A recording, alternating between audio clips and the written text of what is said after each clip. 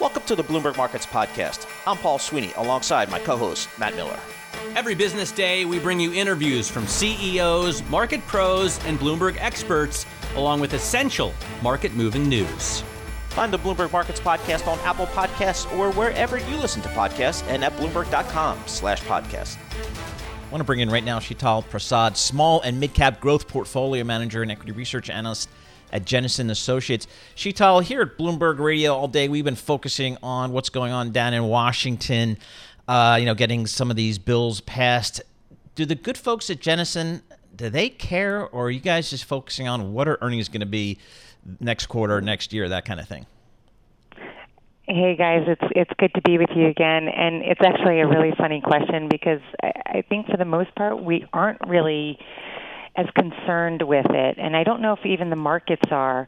Admittedly on our team, and we're on a morning meeting every single day. We're just not talking about the infrastructure package, the social package that DC is talking about.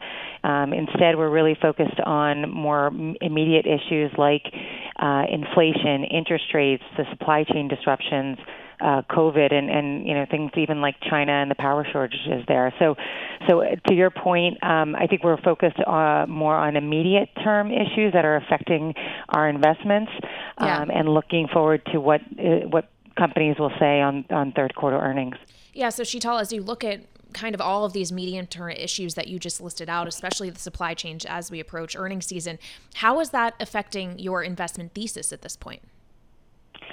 It's a real challenge, for pretty much all of our companies across all of the sectors. So, we at Jennison, we invest in companies broadly, whether it's tech, healthcare, industrials, or consumer. And there is very few parts of the economy that have been untouched by the supply chain issues. And I think what we're trying to do on our team is really figure out, is it really transitory, as the Fed has suggested it, or is it going to be more persistent? I think what is clear is that the alleviation in some of the supply chain issues, whether it might be labor or products coming from China, is going to persist for longer. And so what we're looking at with regard to our investments is the demand environment still strong, and can our companies mitigate some of these supply chain challenges, still put up decent earnings, and the hope is that the economy just stays, stronger for longer. And Sheetal, that's a big topic, that being the supply chain issues. That's a topic that Kaylee and I and Matt, we spend a lot of time talk to as many and as diverse group of people as we can on this issue. It just feels like, it's a global issue, number one. And number two, it doesn't seem to be abating at all. I mean, it's not just microchips, and it's everything. And it includes logistics, transportation. How do you guys think about that? Are you discounting that this could be a bigger issue for longer? It's a really tough question, and certainly at the top of mind for everybody. I do think that the pandemic has created some near-term and medium-term challenges in that things shut down and our economy shifted from a service economy to a more product-oriented economy, and the ability for so many manufacturers across the entire global supply chain just couldn't ramp up fast enough. Couple that with COVID-related shutdowns, government stimulus that are impacting labor. We just have a real tight crunch. Now, I think one by one, some of these issues will resolve, but it's not resolving at the speed and at the pace at which I think most people expected. So I do think that we are expecting that this is going to happen. In the longer term, I do think that things will resolve. Investments in automation, investments in reshoring, getting supply chains closer to manufacturers. Yeah. All of that will be deflationary at some point, but it's going to be a lot longer than we thought. We're also looking for resolution, as Paul said at the top, on Capitol Hill, and I just want to kind of pick apart why you aren't interested in infrastructure spending, because coming into 2021, as we looked at those runoff elections in the Senate in January, the narrative was if we get a blue sweep, we're going to get a ton of fiscal stimulus. That's great for domestic stocks like the small caps. So Is the small cap thesis not predicated on getting some of that longer term domestic oriented spending? You know, I would say to you that it is a really, the fact that we're very close to getting anything done in Washington is a really positive signal.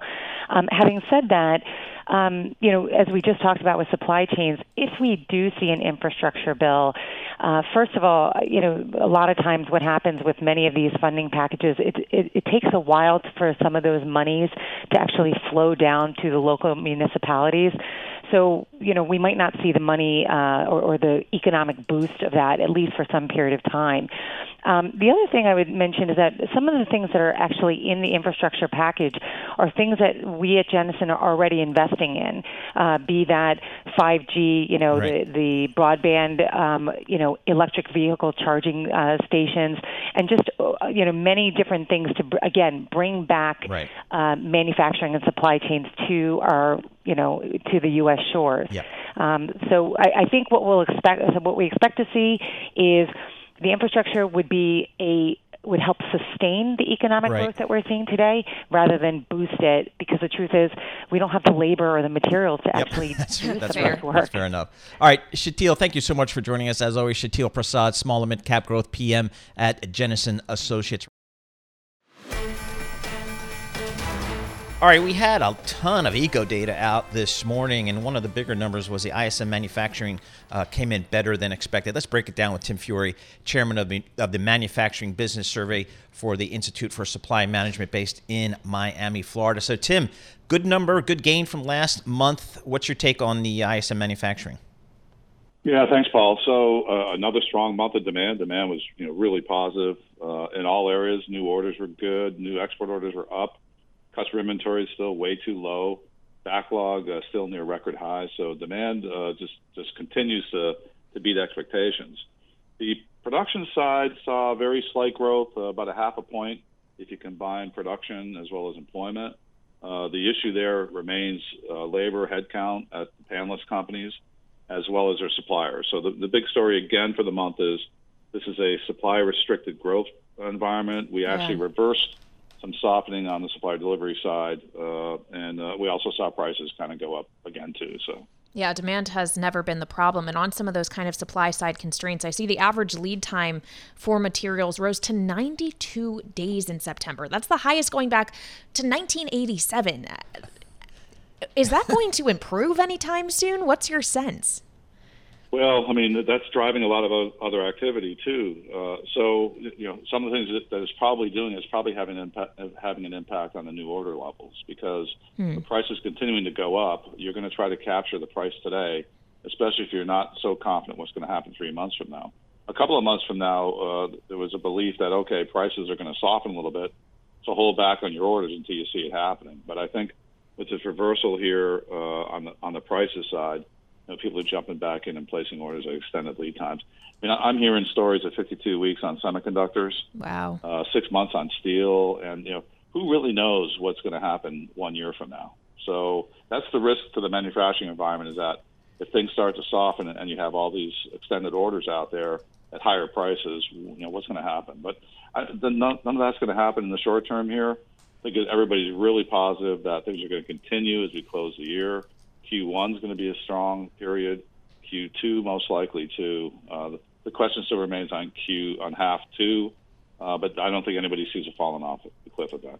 So, Tim, it's interesting, the labor issue. We hear that in so many different industries, but it's one thing finding it difficult to find people to come in and wait tables and flip burgers. But I'm thinking these manufacturing jobs are highly paid, good benefits, some unionization. I'm kind of surprised that, manufacturing America is having a labor problem. Yeah, it's a mix. I mean, it's a mix. There's definitely a cadre of direct labor who have long tenure with the company, a lot of knowledge, highly skilled. They're most likely not going to jump for a 5% increase down the street, and that's probably not the issue. But there is quite a bit of low to moderate level skill level labor. We had 85% of our comments were hire comments again for the month of September. 47% of those indicated that they were having difficulty, which is up 12 points from August, which was a bit of a surprise. 21% of those companies claimed high levels of turnover. being a significant challenge, and that's people jumping for wage increases down the street, as well as what's becoming clear is a lot more retirements than we normally see. And finally, just quickly, we know that there's an energy crisis ongoing in many parts of the world. China factories are getting hit by it, and Europe as well. Is there any sign of that becoming problematic here in the U.S.? Well, here we go, right? Petroleum products and natural gas feed into pretty much everything. You can't make steel without energy. Probably 25-30% of the cost of steel is energy. Cement, I mean, plastics is all natural gas. We haven't seen crude this high in a long time. I think it's like $80 for West Texas Intermediate. Mm-hmm. What concerns me more is natural gas is $5.50 to $6. That starts to eliminate our competitive advantage around the world. Part of that is being driven now by the fact that we don't have enough wells injecting, and we're also exporting quite a bit of LNG to Southeast Asia where the price is 3x. So not very good. I think longer term we got to fix that, because that's what makes America really competitive. It's very competitive energy prices.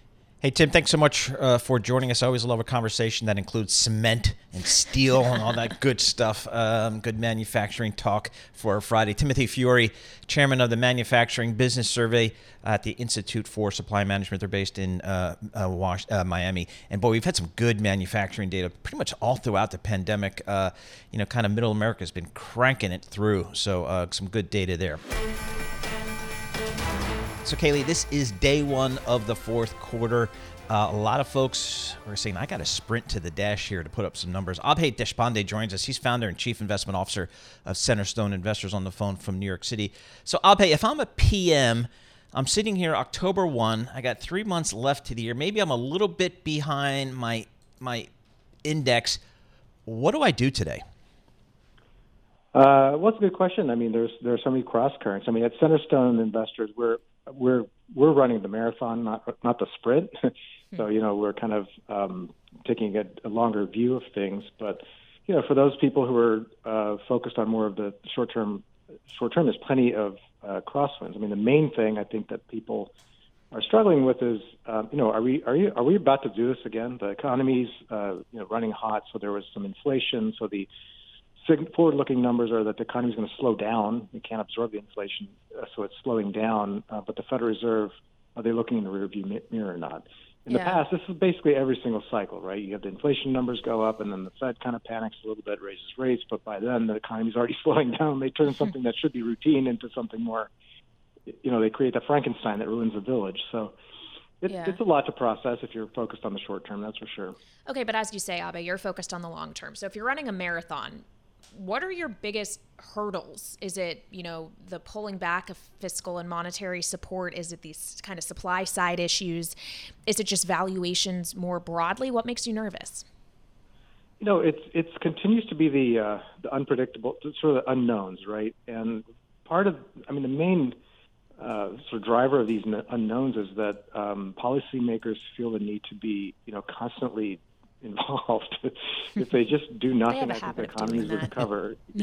Yeah, I mean, in some ways, the unpredictable part of it is what are they going to do next, right? Another couple of trillion, or shut down the entire world economy, and things are recovering. So if we look at things from a longer term perspective, I mentioned at Centerstone, and from a longer term perspective, I mean, from a value investor's perch, there's plenty of value and plenty of reason to be optimistic. Provided that you can sort of assume that there's going to be interference in the market economies for some time, but the economies seem to be strong enough to withstand it. All right. So, with a longer term perspective, Abhay, are you guys at Centerstone? Are you more thinking I'm sticking with the long term top line growth stories, tech, healthcare, things like that, or are you playing maybe a little bit longer reopening trade from a global perspective? Yeah, I'd say if you had to bucket us, it's definitely not in technology. I think that area of the market is very expensive, maybe justifiably so. It's not really what we do; it's not our expertise. But for us, the last 18 months allowed many businesses around the world that were in more industrial and cyclical areas to address some glaring cost inefficiencies. Something that would have taken years it took a few months. They were able to just cut massive amounts of costs. Frankfurt Airport, for instance, reduced their expense structure by 300 million euros, something they would never have been able to do without the cover of, quote unquote cover of this past 18 months. So what we're looking at is a whole host of companies that have reduced their cost structures and that have massive amounts of operating leverage. So as there is a recovery, whether it's 6 months from now or a year from now, the operating leverage means that the earnings growth potential is just tremendous. And the stock prices do not reflect that. So that's kind of where, we find a lot of opportunity, but it does require patience. As I said, there's so much interference by sort of the authorities that it's, pushes the time frame a little bit further beyond where. Yeah. So let's talk about some of those authorities, the fiscal authorities. Who knows what's going to happen with the infrastructure and social spending package down on Capitol Hill, what it will ultimately look like, what the pay-fors will involve in terms of higher taxes.